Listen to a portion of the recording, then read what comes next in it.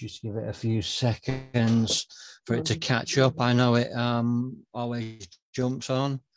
There we go, and there we go.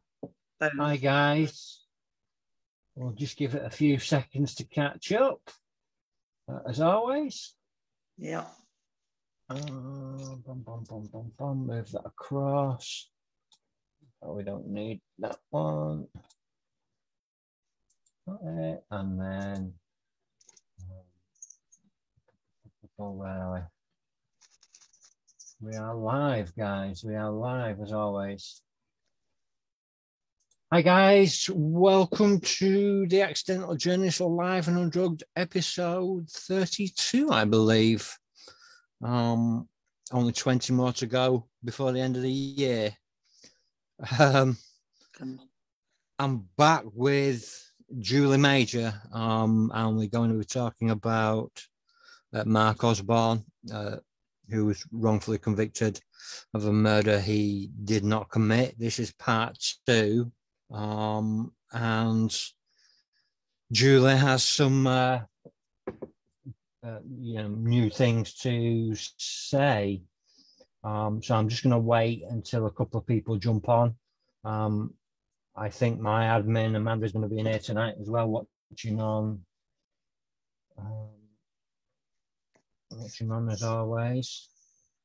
Yep, I'll pin that to the top of the page so you can find it, guys.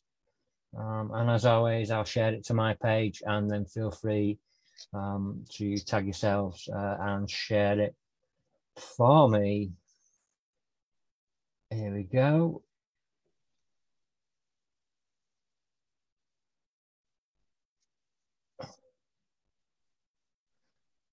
Brilliant. So what I'm going to do is I've got a piece of audio that Julie has sent me from Mark. I would really like to play it, so I'm going to attempt to play it over Facebook if I can, and see what we can do. We would really like you to hear this. This is Mark's own words from prison. So I'm going to, you're gonna have to bear with me. I'm gonna try and work out. I've never done this before, so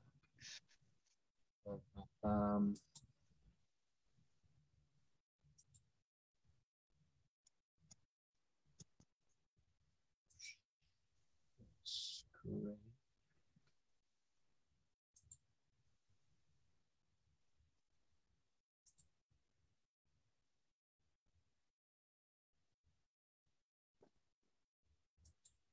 Right. How do we do this, guys?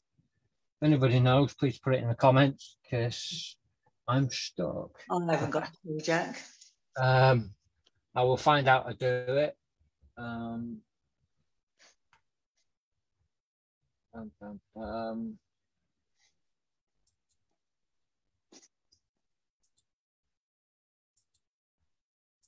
Can't do it. I should be able to do it. I will do it. I won't let it beat me. I'm a very stubborn man.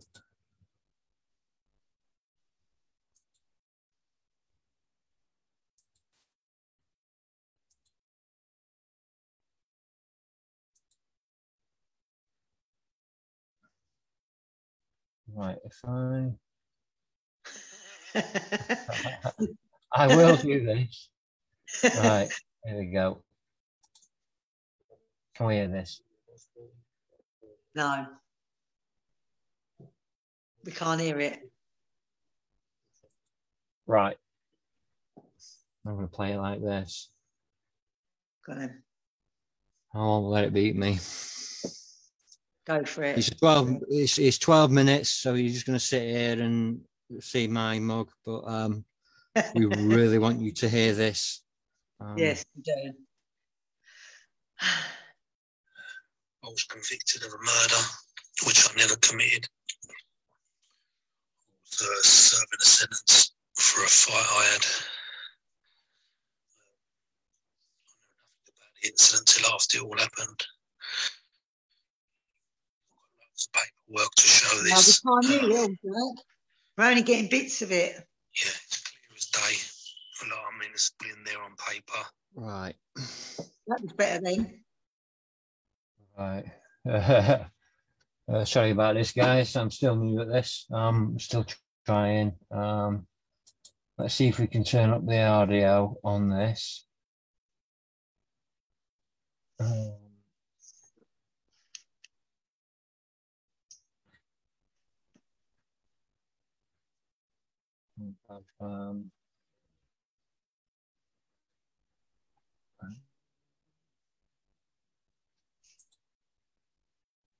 No go.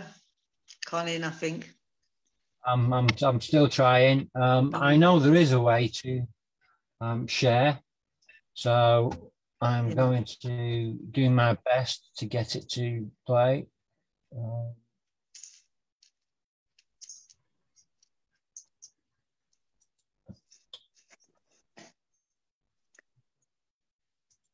I wonder if it sounds right if I played it from my phone to my phone. You can try if you like. So you tell me what it sounds like then. Hold on, let me get it up. You got to laugh here, Jack, and yeah, I don't know what I'm saying.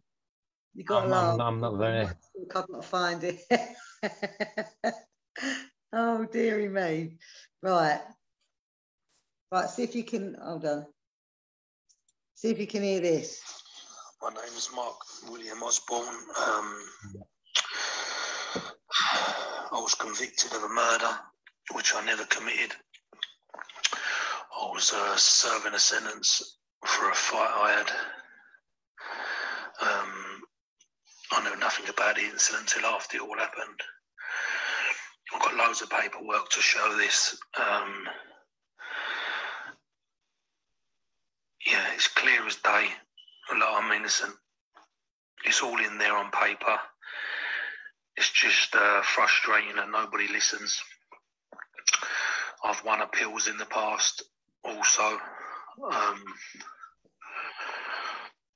And then they just come out with excuses and knock them back. I've been very, very angry at the system. For 10 years, I've been in prison for 13 years now, but for 10 of those years, I've been rebelling against the system. Basically, the prison staff, the prison system itself, obviously they enforce all their rules on me, and in my head I'm thinking, your rules don't apply to me. I'm an innocent man. And I just had an anger inside me. You know, because just imagine being took from off the street or whatever for something you knew nothing about, and then having to go along this process. You know, it's been hard on me. It's been very, very, very hard, mentally, physically, in all aspects of life. You know. Yeah, and I get a feeling inside me sometimes, and I just feel to myself, and I wish I was guilty, because, and it's a sad thing to say that, because I think if I was guilty, I'd be at peace. You know, I'll be at peace where I've done the crime, so I just got to get on with it and man up. But I'm in the stage where I'm innocent. I shouldn't be in jail. It's 10 times worse than having to actually be guilty of something. You know, but it's hard work for me to be appealing and protesting my innocence is hard. You know, and I lost faith. I did lose faith a little while back, but I've just sort of regrouped and regained my focus, because it's hard work. Keep knocking at doors and getting doors closed at you when you know you're genuinely innocent, and the mental effect it's had on me, and you know, I'll only know the severity of it, I suppose, when I come out of this bad nightmare. You know, my family. Obviously, I've lost out on being a father for the moment, which I dream about being. All I wanted is loads of children. You know, to have a nice house, a dog, animals, family. I've actually pined to be a father. You know.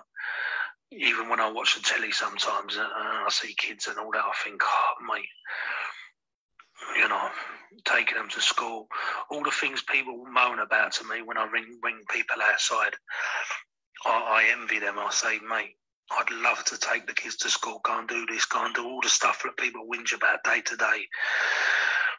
For me, that's a pleasure. Just like a home, washing machine, smelling and cooking, just normal stuff. What I've always wanted, you know. Yeah, my family, it's had a great effect on the family. The family are, obviously my brother's been convicted of this as well. But the family is fighting for me. I was close to my nan and granddad. I lived in Cyprus with them, grown up with nan and granddad. He taught me how to fish and that, and obviously my granddad's 80-odd now. And my dream is to obviously get out and take him fishing abroad or whatever. But I've been thinking about that for the last 10 years, to be honest with you. Yeah, my uncles as well. I used to go rock climbing with him. We used to go on holidays rock climbing. Loads of stuff I think about. But yeah, I've ended up on medication for my anxiety. I've got very, very bad trust issues.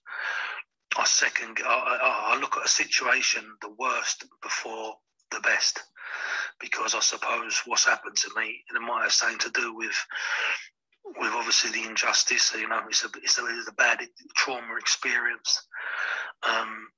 Trust issues are out the window. My confidence goes up and down. I get social anxiety.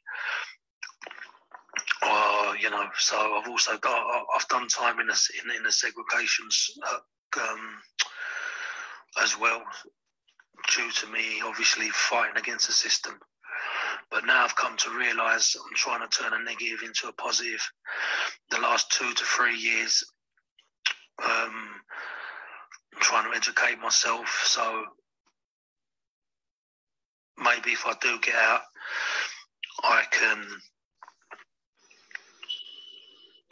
turn this negative into a positive, and more my anger and frustration of what's happened to my life being ruined, I can channel that into either helping young offenders or helping people, tell my story basically to people and help them to see the light and try and help them change their lives around. And that's the plan that me and my family and friends have got.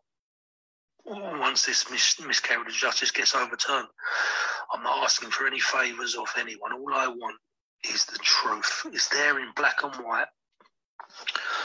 And all we want is the truth. The truth is a powerful thing. I've told my mum and my family, I said, look, the truth, we're fighting for the truth. It's such a powerful thing, the truth.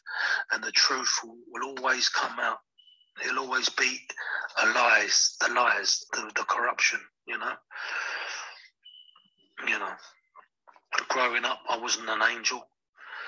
We used to go out for drinking, clubbing, and we get into fights sometimes. I used to fight all my mates' battles all the time. You know, because I've got a big heart. You know, even if I see someone getting mistreated in the street, I'd always get involved and try and help them and stop it. I've always been like that, you know, and it has got me in trouble in the past. But for this to happen to me, you know, I just can't. I ain't got no words for it, to be honest with you. Yeah, I'm just hoping the truth will come out.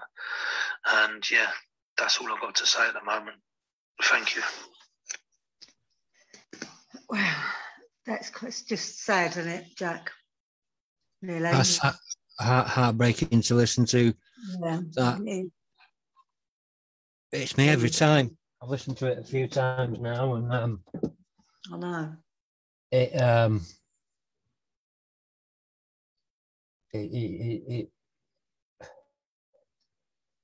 doesn't sit right.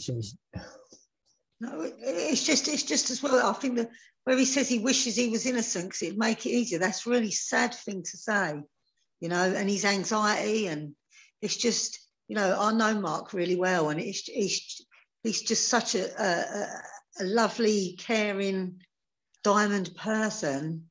You know, to have this happen to him, it's terrible, and it's destroying him day by day. It's destroying him being in there, and for something. I mean, I don't think you can fully appreciate until you actually hear. I don't think I actually fully got the sort of impact of it until I heard that audio, to be honest. You know, I know I've spoken to you and I've spoken to a few people, and you know, there's talking about it and there's reading about it, and then there's hearing the pain in his voice. And that is the first thing that hit me, and the want just to be normal. Yes. So for those that might not have seen part one, can you just give us a brief yes view? So the victim was shot supposedly over a drug debt. His brother and somebody he knew was, you know, charged with a murder. Mark was not charged for over 6 months. His cellmate was facing deportation. He'd got a letter probably 2 weeks before all this happened. So when this murder took place, bear in mind it was in all the newspapers. They get the newspapers in jail. He'd seen it in the jail. He asked to speak to somebody and said he knew his cellmate knew somebody that had committed a murder. He didn't say his cellmate, he knew somebody had committed a murder. Anyway, he gave his evidence. At first, his first story was that he'd heard Mark on the phone to his brother, arranging to have this person, you know, whatever. But when the phone logs never corroborated it, then suddenly that died a death. That died a death. It was like he never said it. The police never brought it up again. Nobody brought it up again. So he just said it. All he said was he heard Mark get a phone call from someone saying they'd stuck 10 in him. That was the only evidence they had.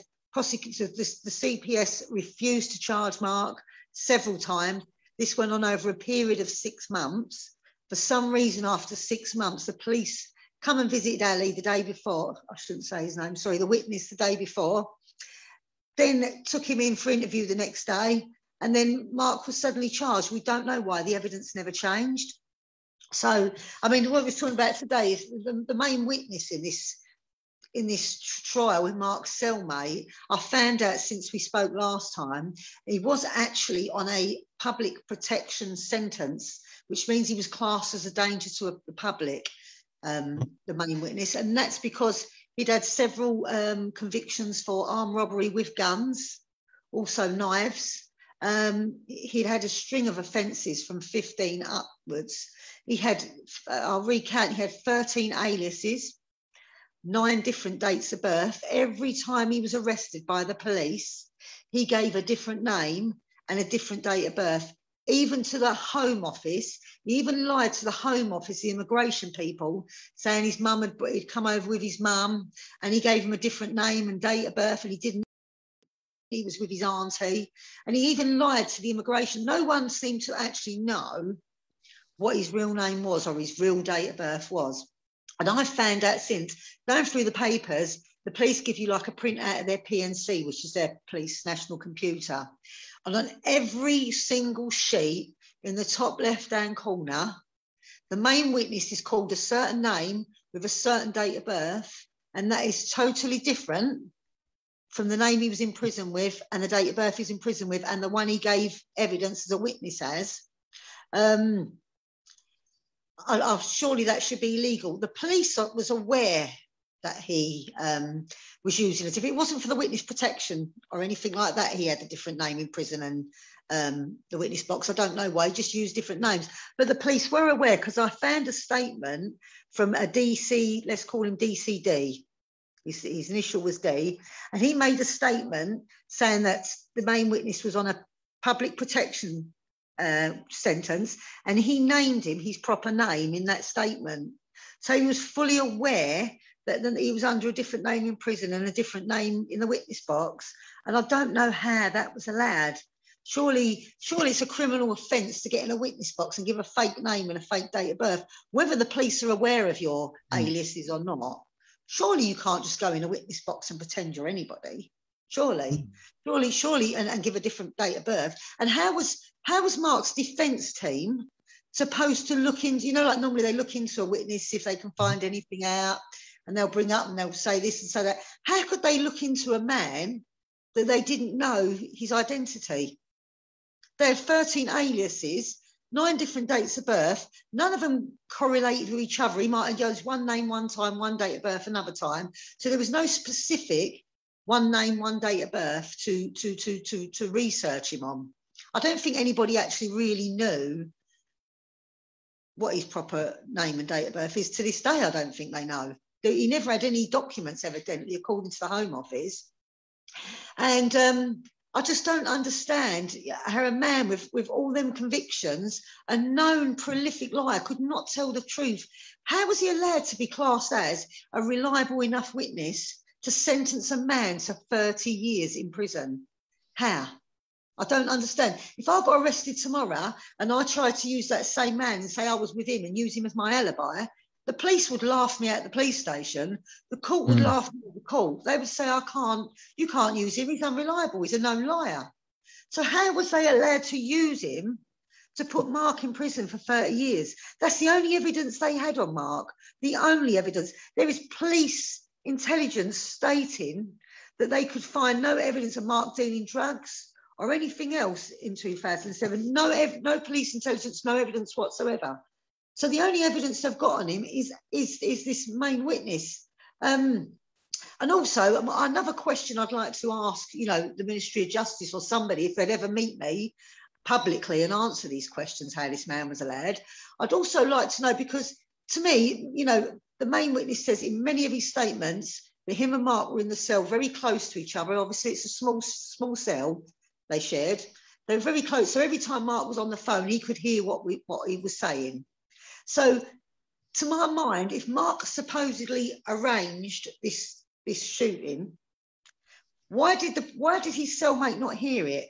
And if he did hear it, then why was he not charged with joint enterprise the same as anybody else? Because joint enterprise back in 2009, all you had to do was be able to foresee a crime was going to happen, and that made you culpable. That made you where you could get charged joint enterprise for murder. So why wasn't his cellmate charged? Because if he supposedly heard it, then why wasn't he charged? And I'll tell you why he wasn't, because there was never any proof. He never actually said in any of his statements that he heard Mark arrange it. So if he heard it, he should have been charged. If he didn't hear it, Mark shouldn't be in there. And he didn't, because not one of his statements, and I can prove it, say that he heard Mark, apart from the very first conversation he had with 2 officers when they came. He said, he heard Mark on the phone to Tony on the 30th of May, which was a day before the shooting, I think, or 2 days before the shooting, arranging it. When the phone records come through and it showed that conversation could not have took place, it was absolutely impossible, nobody ever mentioned it again. He never mentioned it again in his statement. The police never questioned why he said that in the first place. It just got buried like it never happened. And so I just think that's very, I'm going to ask people at some point through this afterwards at the end or whatever. I've drafted a letter out that I would like everybody to send via an email. I can email anybody that wants it, and it's an editable one. So all they've got to do is add their name and address on the bottom. And I want that to email them to the Minister of Justice. It took me 30 phone calls today to find out an email for the Lord Chancellor that they could send it to. and I've got it. So if everybody says they want to help Mark and they say, what can we do? This is what you need to do. I want everybody to email the Lord Chancellor, which is also the Minister of Justice. You can either write the letter yourself or I can send you it via email. And all it asks is how a man like the main witness with all of that convictions, all of those aliases, etc., was allowed to give evidence to settle, to send a man down for 30 years. And it just states that as a member of public, if we tried to do the same, they wouldn't let us use them. So how was this allowed? And if enough people ask that same question, so surely someone's got to answer it. I would like somebody from the Minister of Justice or the Minister of Justice himself to meet me and answer these questions in public, because I don't know how they can justify this, Jack. I don't know they can justify this. Mark is innocent. There is no evidence against Mark other than this liar. So I don't understand how it was ever allowed. I don't know how they got away with it. It's disgusting. Yeah, I mean, like the phone, you would imagine with the phone that all calls would be recorded as well. Surely, if this call happened, it would have been recorded. Hence, there would be evidence. Jack, there was actually evidence that proved that conversation never took place. Mark never spoke to his brother at all. The phone logs proved it. That's why that subject got dropped. Then he suddenly changed it too. He heard someone on the phone to Mark saying, I stuck 10 in him. Right, the police used that throughout the trial. They tried to say that there was 10, but there wasn't. There was 7 bullets and 6 bullets and 1 found at the scene on loose, stray. So there was only 7. So I don't know where they kept focusing on this 10 for. Okay. Also, I don't really like talking about the victim because I don't want to upset the family. But there was only 6 bullets and 1 stray. There was never 10. So I don't know why they focused on that 10 or how they got away with that 10. The only 10 mentioned was wounds, but obviously a bullet ricochets through people, so it can cause more wounds with 1 bullet. So that's the only way. But there was not 10 bullets found at the scene. There was not 10 bullets to do with the victim. Okay, so I don't know why they focused on that either. As I said to you, no one's fighting for Mark's brother or the other bloke. You know, there's quite a bit of other evidence against them. There is nothing against Mark. Mark was in jail. Mark had nothing to do with this. You know, even the victim's girlfriend, she made a statement saying he only worked for Mark's brother. She made a statement. But according to them, she wasn't a reliable witness because she got a few things wrong. Now, bear in mind, the woman was in shock. And yet a police officer, again, DCD we'll call him, was interviewed by the CCRC regarding the trial, and he got everything wrong. He got all the details wrong, and yet he's a reliable witness. And he even stated in his statement that he believed that the people never meant to kill the victim. They meant to frighten him, and it got out of hand. That's coming from a police officer. But as I say, regardless, there's a lot about other evidence against the others. But Mark, there is nothing apart from this witness. And as I say, this witness, I don't know if he was ever allowed to. How can you call a man like that reliable? And how was he allowed to get in a witness box and with a fake name and date of birth? How was that allowed to happen? Yeah, surely he perjured himself, Jack. Well, yeah, I would imagine so, because even if he was on witness protection or witness relocation or whatever they want to call it, he shouldn't be allowed to perjure himself. No, but he used the name in the witness box that he was using in the jail, so he wasn't supposedly under. That's another funny thing about him, actually. During the trial, the Mark's defence team asked the police if the main witness had ever helped them in other inquiries before, as in other words, was he a known informant? Because obviously his motive for coming forward because he felt bad for the victim. This is what he supposedly said, even though every time he spoke to the police, he's like, when are you getting me out of here? When are you getting me out of here? But anyway,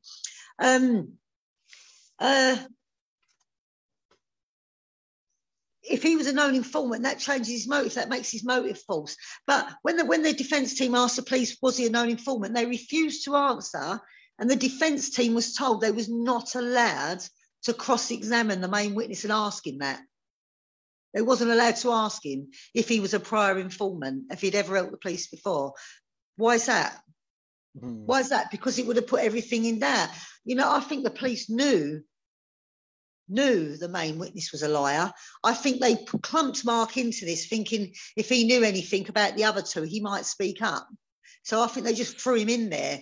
They probably didn't think for 1 second that the jury would find Mark, you know, guilty, because this bloke was a massive liar. He even lied. He even lied while he was in there. He accused Mark of threatening him down in the cells during the trial, and even the court officers said it was a total false thing because they've made sure they was kept totally separate in totally different areas. So there was no way Mark could have gone anywhere near him.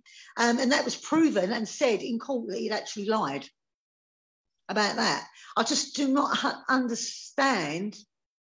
This is just criminal. The biggest crime here is Mark getting put down for 30 years.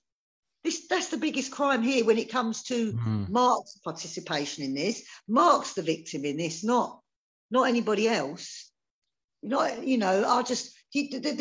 main witness got thrown off of the witness protection scheme in the end because of his behaviour.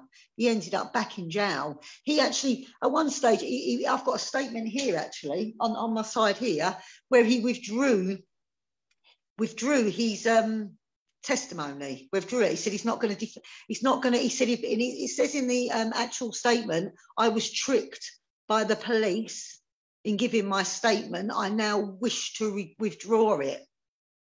He also makes several statements to the police saying, you're not, I want to get out of it, you're not getting me out of it. At one stage, he actually withdraws. He's refusing to work with the police. And there's an interesting conversation between the probation people and, again, this DCD. And the probation officer says to him, certain things he's doing, you've got to be careful with because this is going to have to come out. And the police officer says to him, well, at the moment, I've got a witness that won't speak. I need to do what I can. I'll explain myself when I need to. So that's very dubious for a start off. And they also go and see him when he's refusing to give evidence. And I don't know what he said. They said, in this statement, it says, this police officer speaking, he said, I tell blah, blah, somewhere that he may get sent to here if he doesn't testify. And the main witness says to the police officer, well, the only thing worse you can do, he said, the only thing worse you can do to me than that is kill me. So I don't know what they was threatening him with and where they was going to send him, but it obviously worried the life out of him. So I think they coerced him to a degree and pressured him to speak. I don't, it's just not, none of this sits right, Jack. And if somebody needs to look at this, I don't actually know how I can make someone, because I think if someone looked at it, they'd let Mark out. There's nothing, it's a crime. It's wrong. I don't know. There's one thing that I don't remember whether I asked it on the last interview. What did Mark's brother say? Did he mention his name, or did he?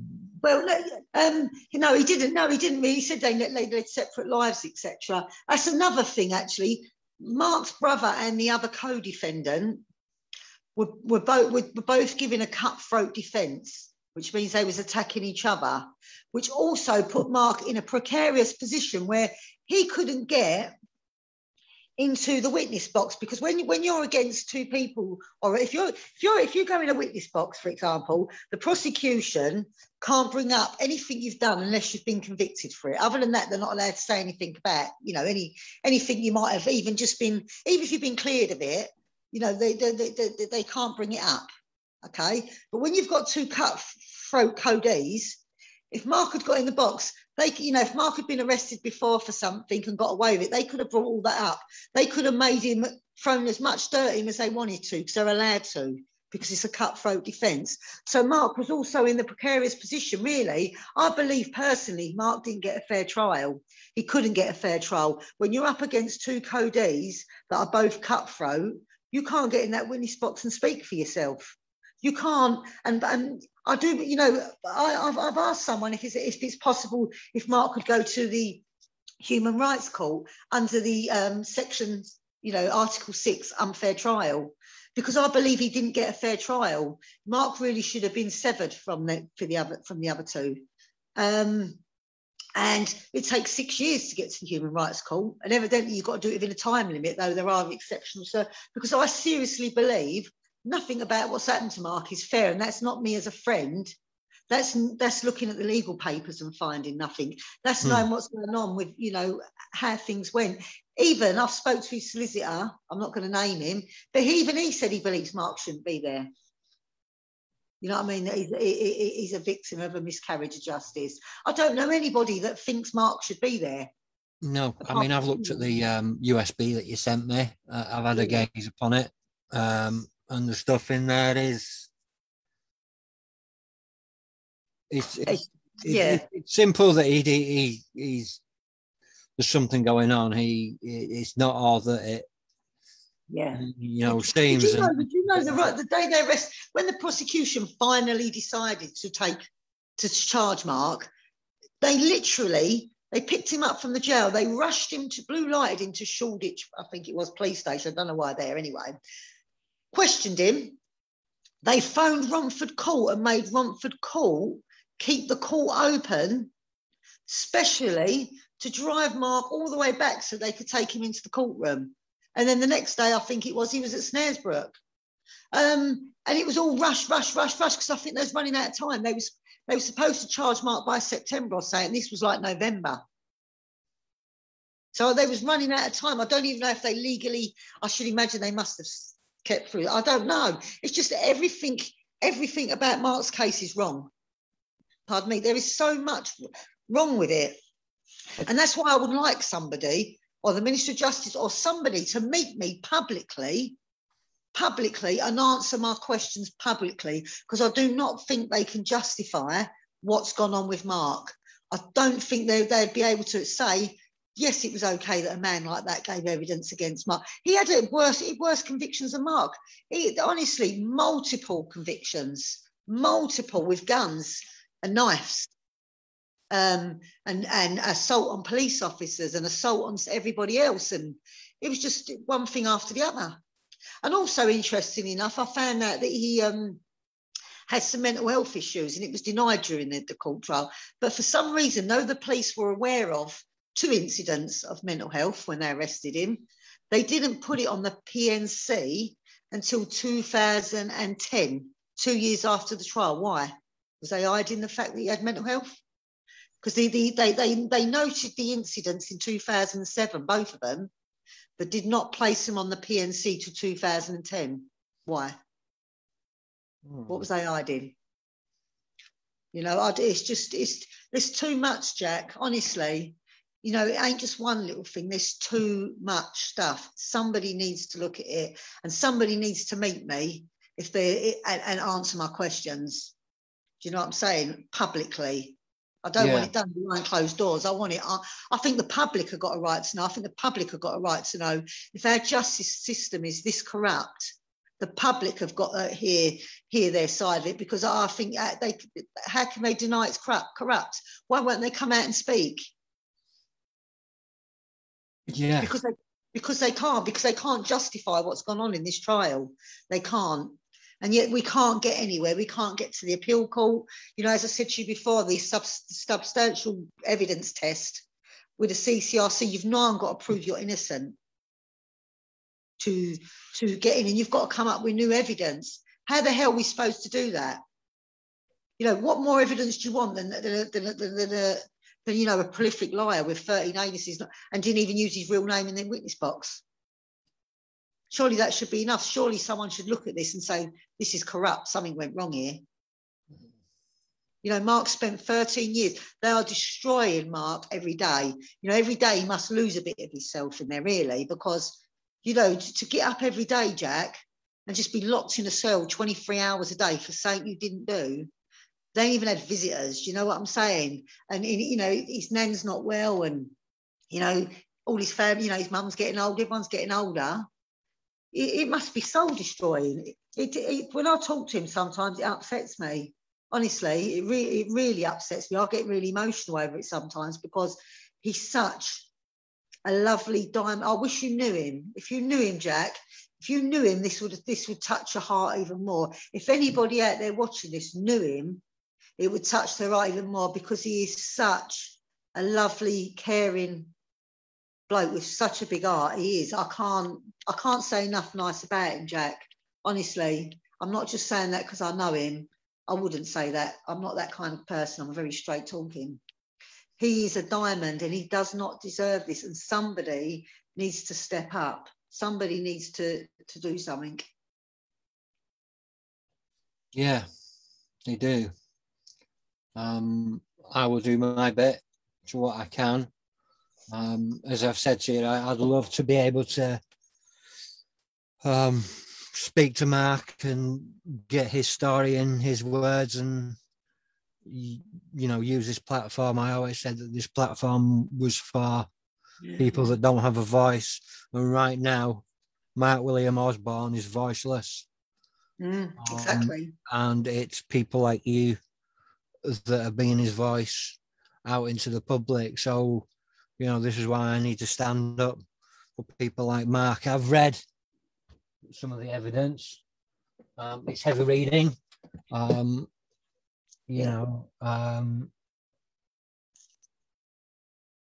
I mean, I'd like to talk to Mark and you know, do a few more of these if I can work out how to use this properly again, and get some more audio out there, and just in his own words. Yes. Because, yeah. You know, we can speak for him, but it's about time someone give him his voice back, isn't it? You know, they're taking away from him. It's about time someone give him his voice back and let him speak, and, you know. Yeah. His tone alone speaks volumes. Yeah. You know, what I heard in that audio was pain, hurt, disappointment, just years and years just piled up on a man that is just broken. You know, and I for one can't sit here while a massive miscarriage of justice like that is going ahead without doing anything. That's what I'm saying. See, he has days sometimes when he won't talk to nobody because he's in such a bad place. Do you know what I'm saying? And it'll destroy him in the end. He won't be the same. He won't ever be the same person now. If he got released tomorrow, he wouldn't be the same person now. Do you know what I'm saying? It's taken an effect on him. How long can you keep getting up and banging on doors and you know, trying to get help, and, you know, solicitors, they can't do this, can't do that. Surely someone can do something. Surely. This is why I'm doing my law degree, because I'm determined. When something's this wrong, then surely it has to be put right. Surely there's got to be a way. There has to be a way. I won't hear it. There's not. I won't hear it off anybody. There's not. I'm determined to get Mark out one way or another. And as I say to you, I also want people to email the Lord Chancellor, which is the Minister of Justice. At the end of this, if anyone sends me their email, I can send them a draft letter and just put their name, address on it. I'll give them the email. They just forward it to the Lord Chancellor. If enough people ask the Lord Chancellor these questions, they're going to have to answer them, and it will highlight Mark's case to them. People say they want to help Mark. Well, this is how to do it. You know, we've got to start making some noise, but you've got to do it in the proper way, because otherwise you come across as trouble, you know. So you've got to do it in the proper manner. And emailing and everyone asking the same question again. The more people that email, you know, it's got to have some impact. And I also would like to put it out there, you know, David Lammy, David Lammy's give Mark a case number, and he's keeping an eye on his case. David Lammy's the Shadow Minister of Justice, case anybody out there doesn't know. But he can't help him because we're not under his constituent. But, you know, someone meet with me and discuss this with me and tell me how this is right. Tell me that this case is not wrong. Meet me. No one will. That's the most frustrating part. And it, as I say, it took me hours today to get the Lord Chancellor's email to even try and get in touch with someone that's got any power to do with this. It's impossible. It was not impossible, but it's really hard. You know, and I mean, Dominic Raab is now the new Minister of Justice, which I don't think he's going to be any better by the sounds of it. So God help everybody. But we need to make some noise. We need. Someone's got to do something. They can't just leave Mark in there. I will not have it. They've got to do something. Yeah, I mean, after this interview, I will. Well, I say now, if people want to get the email address and they don't have Julie on Facebook, drop me a DM to this account, and I will convey your name across. I will also convey the email address. Yes, I'll even give them a draft letter, as I say, so they haven't even got to worry about writing it or wording it right. It's I've made it so you can just have the letter and you can write, you know, just type your name at the bottom, you type your address at the bottom, and then you forward it to the email address I'll give you. So it's not even hard work. It's not even, you know, complicated. It's straightforward. It's easy. And I'm more than happy to send it to anybody that wants it. So, and as I say, this will help a lot. It's something that everybody can do to help that doesn't involve them, you know, too much out of their life or anything else, you know. It just is something that would really, really help. And any help, you know, would be. And obviously, again, Mark's petition, that's slowed down a bit. We need to get that signed. It will get that out again. I will push that out on my pages. I think you need something like, is it 20,000 signatures to get it? I think it's 10,000 for it to be heard in Parliament. 10,000, I think it is. So, you know, I mean, I'm doing a takeover day on Instagram on the 9th of October. Wrongful Convictions Matter have allowed me to take over their page to put Mark's story out there. Nice. And I'm also supposed to be having an interview with, I don't know, I suppose I'm allowed to say it, with Liquid Bullet Productions at some point in the next couple of weeks. And they're going to put Mark's story out. They've kindly agreed to put Mark's story out there. So there are a few people that are taking note and trying to help. So, you know, and we appreciate any help we can. If anyone else out there can help us in any way, you know, please contact me or Jack. And, you know, I'm in this for the long haul. You know, since the first time I spoke to you, it's you know, I never intended to get involved with wrongful convictions and stuff like that, or miscarriages of justice. You know, I just wanted to help tell stories, and then, you know, these things kept coming to me, and then Mark's story, and John Crilly's story. Yeah. And it's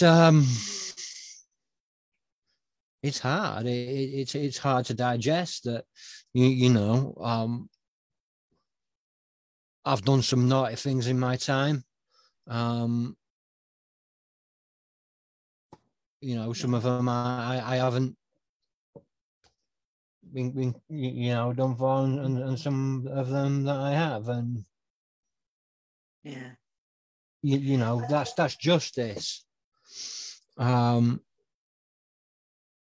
But to have served 13 years of a minimum of a 30-year sentence for a murder you did not commit, it's soul destroying for everyone around, everyone that knows Mark. I don't know Mark, really. I only know what people have told me, what you've told me, and you know, he's one of the nicest people read. you could meet, Jack. Honestly, he's one of the nicest people. I love Mark. I've got so much respect for Mark. You know, even when he's not having his bad days, he still tries to be positive, you know. And he's, you know, I talk to him a lot, and he's there for me when I'm having a bad day as well. You know, even though he's got all his crap going on and all his, he's still got time for other people and their troubles, you know. And that says a lot. He's just a diamond. I can't speak highly of him. I can't high enough of him. I couldn't. You couldn't. He just doesn't deserve where he is, and he cannot spend, you know, another 17 years in there. He can't. That's a crime in itself. Someone's got to do something. They've got to. It's got to be hard on his family as well. It's got to be hard on his mum. It breaks her heart. His mum, it breaks his mum. Him and his mum were well, they are still so close, but obviously, you know, it breaks her heart every day. It's sad. It's just sad. It's sad. It's sad. You can't speak to his mum, or you speak to him without getting. I get emotional. Sometimes Mark talks to me. I say to him, Mark, please don't tell me, because I'm going to get upset, because it's upsetting to hear him talk. You know, when you care about somebody, and just silly things, you know. And I don't mean like he's necessarily, when he's on down, he might just talk about things he misses, like having children or what he wants to do with his life. And it's so sad. It breaks my heart. It does. Honestly, I actually do get emotional. Sometimes I'll sit here and cry because it's so hard, you know, because I just wish I could just wave a magic wand and get him out. And sometimes it's like swimming against a tide, you know, and you keep swimming and swimming and swimming, and the tide's just pushing you back. And it's just because it's really horrible. And I think, you know, we've got to get him out. We can't, you know, it's hard. It's hard for me as well. It's hard for Mark. You know, not as hard for me as it is for Mark, but it is upsetting. It is hard. It is hard because it's a hard fight. But I won't ever give up. I will always keep going. And I believe we will get him out at some point, because I have to believe that, you know. You know, if we don't, then there's something wrong with this world. Yeah, I mean, you know, there's always hope. I'm a big one for that. And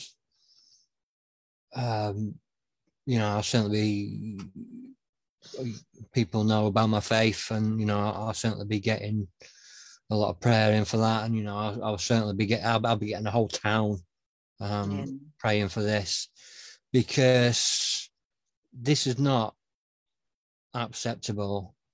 You know, and every day he spends in that cell, an innocent man, there's another kick in the face, like a beating every day, and he still gets up and he still tries to be positive. And well, he started education and that now. He started working out. He started education. He started to get a little bit of hope back since we're sort of like working sort of together to try and do something. But, you know, it just, I don't know. I can't. Do you know what? It upsets me to talk about it to a degree, Jack. You know, sometimes it's just hard. It's just it breaks my heart for him, because he's such a lovely bloke. I just, you know, as I say, if I could wave a magic wand, I'd pick him up tomorrow.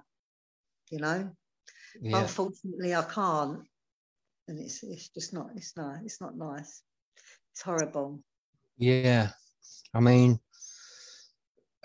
Mark's mum's in the chat. You know, there's certainly you know, a lot of love meaning in these words. You know, and she says, what man after 13 years in prison can think of a future when he is still looking at another 17 years? That's what I mean. Still to go for a crime he hasn't committed. That's what I mean. His mum's 61 now. You know, 17 years, she's going to be like 78. You know what I'm saying, Jack? Time's going by. It can't be allowed. And as I said to you, if there was other evidence against him or whatever, but there's not. It's just this stupid. I will call him a scumbag because the main witness is a scumbag, was a scumbag, and that's not because of what he done to Mark. That's that he was one beforehand. How I don't understand it, Jack. I can't. I know I keep saying it, but I cannot get my head around this. And I would like somebody in power to meet with me. David Lammy, I've asked David Lammy to meet with me and discuss with me how he thinks this is okay. I mean, David Lammy is a good fighter for joint enterprise and stuff like that. But he is, and you know, he's only shadow minister of justice, but he does support. But nobody will meet me in public and answer these questions publicly. And surely they should. If this case is so right, and Mark should be in there, why won't they come and answer it publicly? Why won't they come and explain how it was okay for a prolific liar to do that when it wouldn't be okay for me to you? You know, had this been the other way around and Mark tried to use his cellmate, they would never have allowed it. I don't, you know, and I keep harping on about it because it's shocking. It's shocking that they used him. I don't know how they got away with it.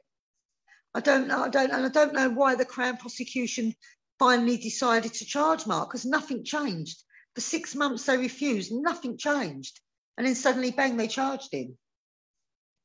I don't understand. I think they just, as I say, I think they lumped him in because I think they thought if all else failed and they couldn't get enough of a case against the other two, I think they was hoping Mark would turn and if he knew anything, speak, because he would be scared of going. I think that's why they lumped him in. You know what I'm saying? But Mark couldn't speak because Mark didn't know anything. No. And the way you've got to look at it is, if this is happening to Mark, how many more people are in there? Yes. Murders that they didn't commit. Yes. How many more people? IPP's, Jack, isn't it? Yeah, for evidence that doesn't exist. Yes. You know, I'm a fighter against the IPP sentence. I know so many people that have been on it, and there's still over 3,000 prisoners, I believe. If I'm wrong, please tell me in the comments that are in there on moderate sentences that have done years and years and years and years for a relatively small crime. You know, I had Anthony Morris on, who spent, I think, 13 years for a relatively small crime, all in the name of public protection. And I understand there are people that do need to be in there for public protection, but you know, it weighs up the pros and the cons, and there are so many people in there that, you know, I believe there's a guy that's been in there for 16 years that's he stole a bike. He was a prolific bike thief. That's right. I remember you telling me because about of the mental illness, mental health, burnt his bed. Keeps getting time added on, and it's not getting out. And these people, you know, Mark has been failed by not just the British justice system, but he's been the CCRC, the appeal courts, even the solicitors to a degree.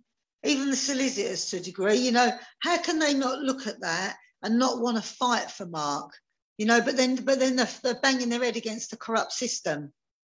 But you know, someone somewhere has got to be held responsible. I mean, you've seen the new court they've built in Manchester. No, I haven't. The dock holds up to 12 people, so they can bring in more joint enterprise cases. And you know it's going to be from the boys from the poorer areas. You know what I'm saying? Because unfortunately, the statistics are, and it's not because they're more trouble. Statistics are young, you know, poorer people are going to, you know, they get abused by the justice system. But something's got to change. Something has to change, and somebody needs to review Mark's case.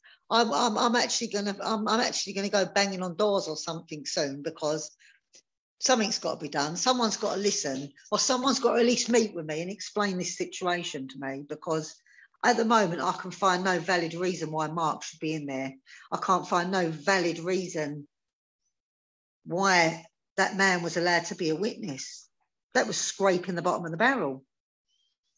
You know, his whole conversation, every bit of paper I could get out now, every time he speaks to the police, when am I getting out? When am I getting out? When you're moving me? When am I getting out? That's all he ever says. every time he wants to speak to them. And I just, you know, I believe he was probably a known informant, but because of all his alias and his dates of birth, it's hard to find that information out. It's like I found a sheet of paper that said his CRO record was made over. What's that mean? Why? You know, CRO is his crime record, something. I don't know exactly what it means, but it was made over. Why was it made over and changed? That tells me. And if he was an informant, then that totally throws his witness thing out of the window, because his motive, according to him, the reason he come forward is because he felt bad for the victim. But as I said to you, Mark, there's no way Mark could have arranged it without him knowing it, because he was in the same cell. So as I say, he should either have been charged or he lied. Well, he didn't even lie, really, because he never even said it, apart from the once. And as soon as the police realised the phone records showed that Mark couldn't have spoke to Tony, that got dropped, never brought up again. He never even got asked, why did you say that at first? He even said in his first statement that he spoke to the shooter himself on the day of the murder. That got dropped and all. That never happened. Suddenly it was Mark that spoke to him. So I mean, nothing, even in his relevant statements, he chopped and changed them, he withdrew them, he changed them, said different things, and no one questioned anything. It's strange. Very, very strange, very, very corrupt and very, very strange. Yeah. Yeah. Yeah. I do, and as I said to you, every day that goes on, it's a crime, because Mark, it's destroying Mark in the process. You know what I'm saying? They've took Mark's life away. They took away who he is. He ain't who he was anymore. They're taking it. You know, they've took away his freedom. They've took away his pride.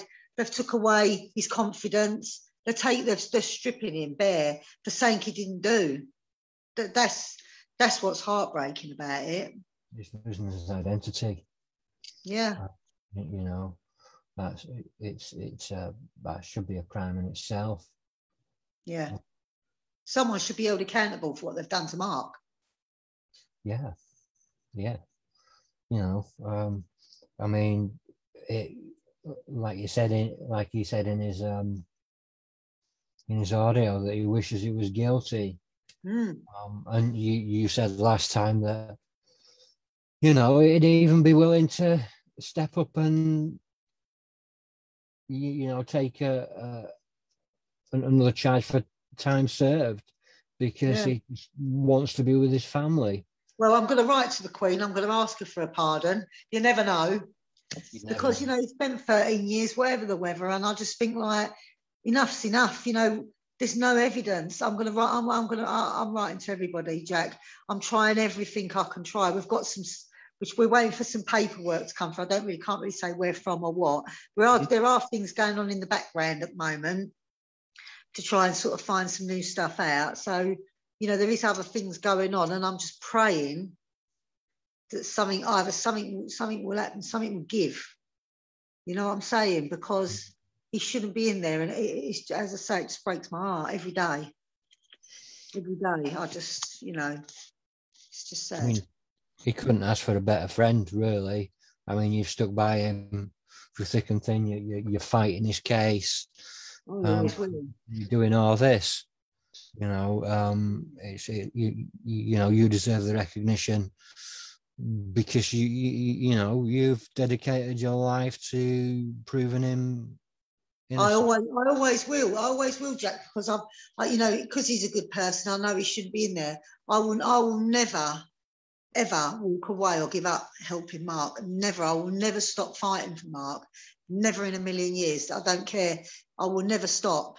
And I'm hoping I don't have to. I'm hoping I don't have to keep going. I'm hoping something gives, something changes, something happens. You know, we get him out in some way, because, you know, Mark deserves to be out. Mark deserves to be having a life. They owe Mark now. Do you know what I'm saying? They've took it away from him. They need to give it back to him. Yeah. They need, you know.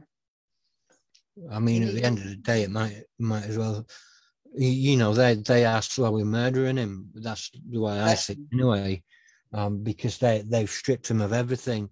They're trying to strip him of his dignity. They've stripped him of his identity. And you take that away from a man and you lock him away. You know, no matter how many treat you in there, Jack. Like, you know, a little while ago, Mark was ill.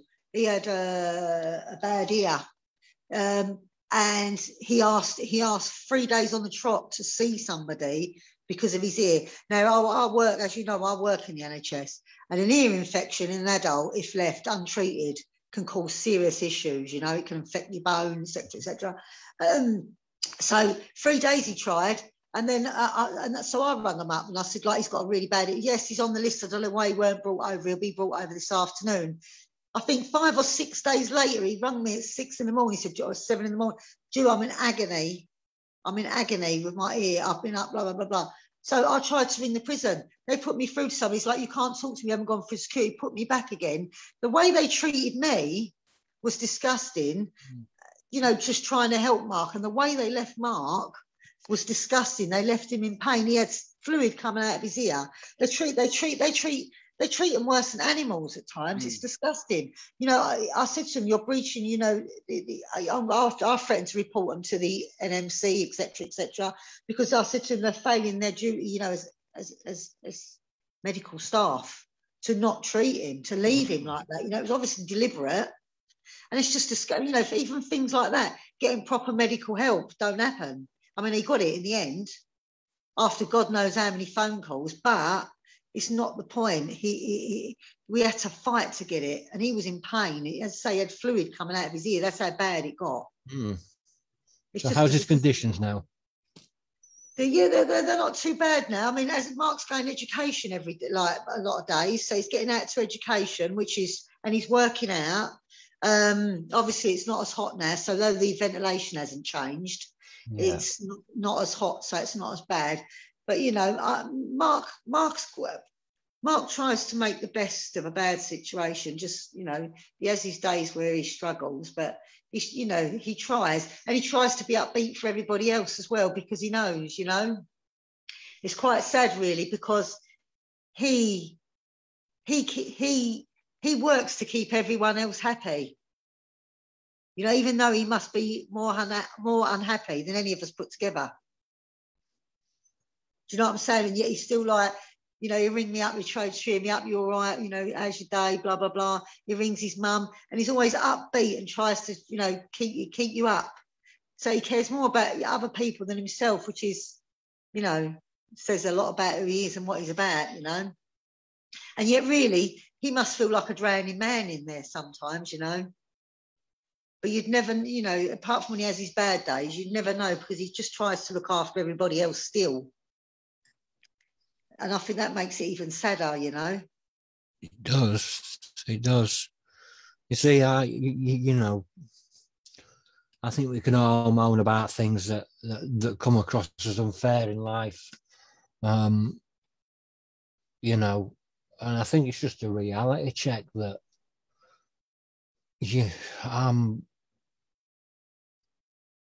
I'm free. Yeah. You know, when I finish this interview, I can go into the house, go into my wife. I can make a drink. You know, I can say goodnight to the kids. Yeah. I've got a roof over my head. I've got sobriety under my belt. I've got family that I love and that love me. Yeah. I've got friends. I can go see them. I can go to church. I can do all this.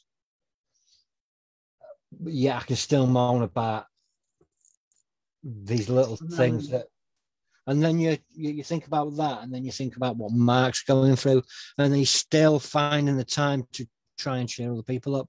I don't think I would be mentally strong enough for that. I think. I know. That's what I'm saying. That says a lot about who he is. Mark does care about everybody else over himself, really. And that's what I'm saying. That's what upsets me sometimes, because he is so caring, and I think, you know, bless you, you just, you know, I can't. You know what? I can't even really talk about it because it upsets me when I talk about it, really. So I'm going to drop it there because, you know, it's just sad, man. It's sad. It's sad.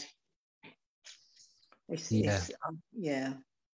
I'm not going to say no more because it upsets me. Yeah. Can people write to Mark or email Mark? Is that a possibility? Yeah, you can write. You can go right to the. You can go to the He's in Dovegate prison, and there's an email service. And obviously you can write to him. I'm not sure. I wouldn't give out his prison number without asking him. So maybe they could go through you or me there to, if they wanted to do that, rather than just give any of his private information out, because, you know, without his permission. I like to ask Mark permission for anything I do for him or about him, because, you know, they've took so much away from him as it is. It's got to still be, he's still got to have some decisions in life and some choices, you know, so. Yeah. But there are ways around it if Mark's happy for that to happen, yes. Yeah, and if he's happy for that, I want to ask everybody just to send him some love and put it out there. It's something that I will be doing. You know, but most importantly, Jack, if everyone can write to the address for I'm going to say the address anyway, the email address. And as I say, if they want a draft letter, then contact me. But it's actually capital P, capital S, P for Peter, S for sugar, dot Lord Chancellor, capital L for Lord, capital C for Chancellor, one word, Lord Chancellor, at justice.gov.uk. So that's who they can email and demand answers regarding Mark's case. If they don't know what to write, I will provide them with a draft letter. But everybody needs to, you know, people say they want to help Mark. This is the way. You ain't even got to leave your house. It takes you 2 minutes just to email the Lord Chancellor, highlight Mark's case, ask some questions. You know, that will help more than, that'd be better than writing to him, really. To be out there fighting for him really would help Mark more than writing to him. I know, no, I'm not saying he wouldn't appreciate hearing from people, but we need people to fight his corner. We need to make people stand up and take notice, and power in numbers, always power in numbers. The more people that stand up for Mark and act for Mark, the better. So, you know, more importantly, you know, email. If you don't want to draft, you know, either I'll give you a draft letter or you can do it off your own back. Email the Lord Chancellor. If you want the email address again, Jack can put it up, or I'll put it up in the chat, or you can contact me or Jack. That would help 1,000,000%. And signing his petition, sharing his petition, those would help. They would be really appreciated. That's what's going to get Mark out. Yeah. No, petition on the top of the page. I will have this video on the top of the page for a few days to maximise views, and then I will put Mark's petition and pin it to the top of the page above this, and then we can see if we can get it out. I'll have my admins push out what we can on as many groups as we can, and see if we can actually finally now for once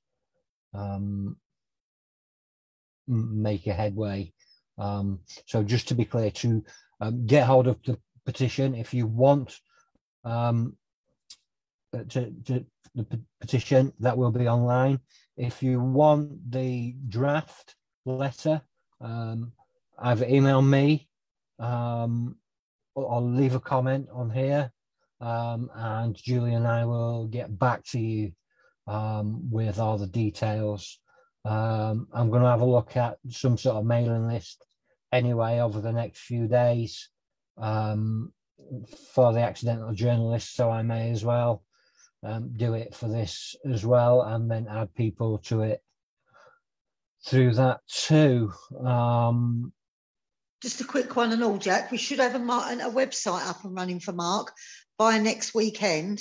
So it will be on his Free Mark Osborne official page on Facebook. It will link. And that's just a little bit that tells you about, you know, Mark's conviction, a little bit about Mark. There's that recording from Mark on the website. There's a bit about how it's affected the family and some videos. And then there's some social media pages and asking anyone to help get the story out, etc., with his petition on it. So that should be going live next week. So I'll let you know. Maybe you can sort of announce it, and I'm going to, you know, put the link out there and get some support that way as well. As soon as it goes live, I will put that out. But also, what I'm going to do is when this has finished over the next couple of days, as you know, this video will go onto YouTube, which will then be linked to my website, jwgreg.wordpress.com. And it will be on there to watch under the podcast, the Accidental Journalist podcasts. But also, I'm going to edit this for Spotify and for my podcasting channel, Live and Undrugged. What I'm going to do is I'm going to put the actual audio at the start of the interview and at the end of the interview, just to hit home. You know, it's 12 minutes of your life to listen to that, and I would implore you to listen to it again and etch every single word onto your heart. Yeah, because that's what we need. We need people, and we need heart warriors that are going to stand up and actually amplify this voice that we're now getting from Mark. So yeah, anything that I can do, I will do. It will all go onto the page. It will go onto the website. In fact, I think I'll probably dedicate a page to Mark on my website, and then I can put things on there that will then link to the Mark Osborne official website and the Facebook page, and you know, I can put these interviews on there. I'm sure we will have more down the line. Yeah, really appreciate that. We appreciate everything you've done to help Mark, and Mark really appreciates. Obviously, you know, he can't do so, but he really appreciates. You know, he's aware. Obviously, I'll tell him on the phone, you know, what you're doing as well, and it means so much to him. You know, he got emotional last time. I played him our video. He called me, and I played him our last one, and he actually got really emotional listening to our last one. You know. I can't really convey to you how much it means you helping to get his story out and someone helping him.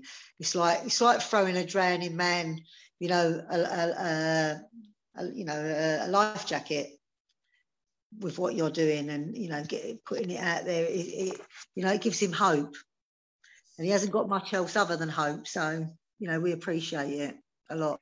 He's got you. He's got me. And he's got a few other people behind him as well. Yeah, and I think an amazing family as well. Yeah. And I think we need to fight for real justice, because this isn't justice. This is what's happening. It's a mockery of the justice system. It's a mockery of everything that stands true. Yeah. So. Yeah, over the next few days, I will be working to get information up on my Facebook page, on my website, that will all link to Julie's work and to the Free Mark Osborne official website, to the Facebook page, any other social media that pops up, and I'll be there. Watching on the takeover day on Instagram. Yes. I might actually help me with a bit of that, Jack, with your experience as well, because I've got to sort of I'll speak to you afterwards about that. Yeah. I'll be glad to. I may run a takeover day of the Accidental Journalist and let you have your voice on there as well. Yes. You know, just you without my mug sat in the background. Is there anything you want to finish with? No. Do you know what, Jack? I really appreciate. As I say, I appreciate, and I appreciate everyone taking the time to, you know, stop and listen. And I just beg you, please email the Lord Chancellor. Please, we need to make some noise. We need to help Mark, and this is a simple way to help him, but a powerful way. The more people that email, you know, the Lord Chancellor, the better. So please help us. And if anyone else out there can help in any way, you know, solicitors, other journalists, anything, anyone that can help us get this out and help Mark in any way, please do. Yeah, and that's it. Yes, that's it really. I just appreciate everything you're doing, Jack. Thank you. That means a lot. It means a lot also for me to be able to help. I wasn't always this sort of person, so I genuinely do get emotional when doing things like this. Now I certainly, I'm feeling attached to Mark and his journey and his story. So I will do everything that I can that will help, because I never had a voice and nobody would give me a voice. And last year, on November the 9th, a man called Jason Edwards stood up and did the first podcast with me that I ever did. And from there, he gave me the confidence to just want to see justice in the world and want to That's give all you need people sometimes, isn't it, Jack? Just one helping hand in the darkness, and it pulls you out. That's all you need, just that one. Yeah. One helping hand, that one bit of kindness can make such a difference in the world, you know. The smallest bit of kindness can have the biggest impact. It can. It can. Brilliant. Thank you very much, Jack. If you stay on the line, I'll just wrap up and we'll have a quick chat afterwards. Thank you as always, guys, for tuning in. It's been another emotional one. I will put the links up as soon as I can. I did forget to mention at the start, thank you as always to my sponsors at Armour Scaffolding and No Means City Clothing, and all those that have stood up and paid for Zoom. There are a few that have stood up and made sure that I've been able to carry on doing this. And I love everyone for that. And thank you everybody that tunes in every week. And thank you to my admin that helped push it out. Because without you guys, there would be no one to listen to the voice. So, thank you for making this old man, happy. And at that, I shall leave you to it. Thank you, guys. I'll see you soon.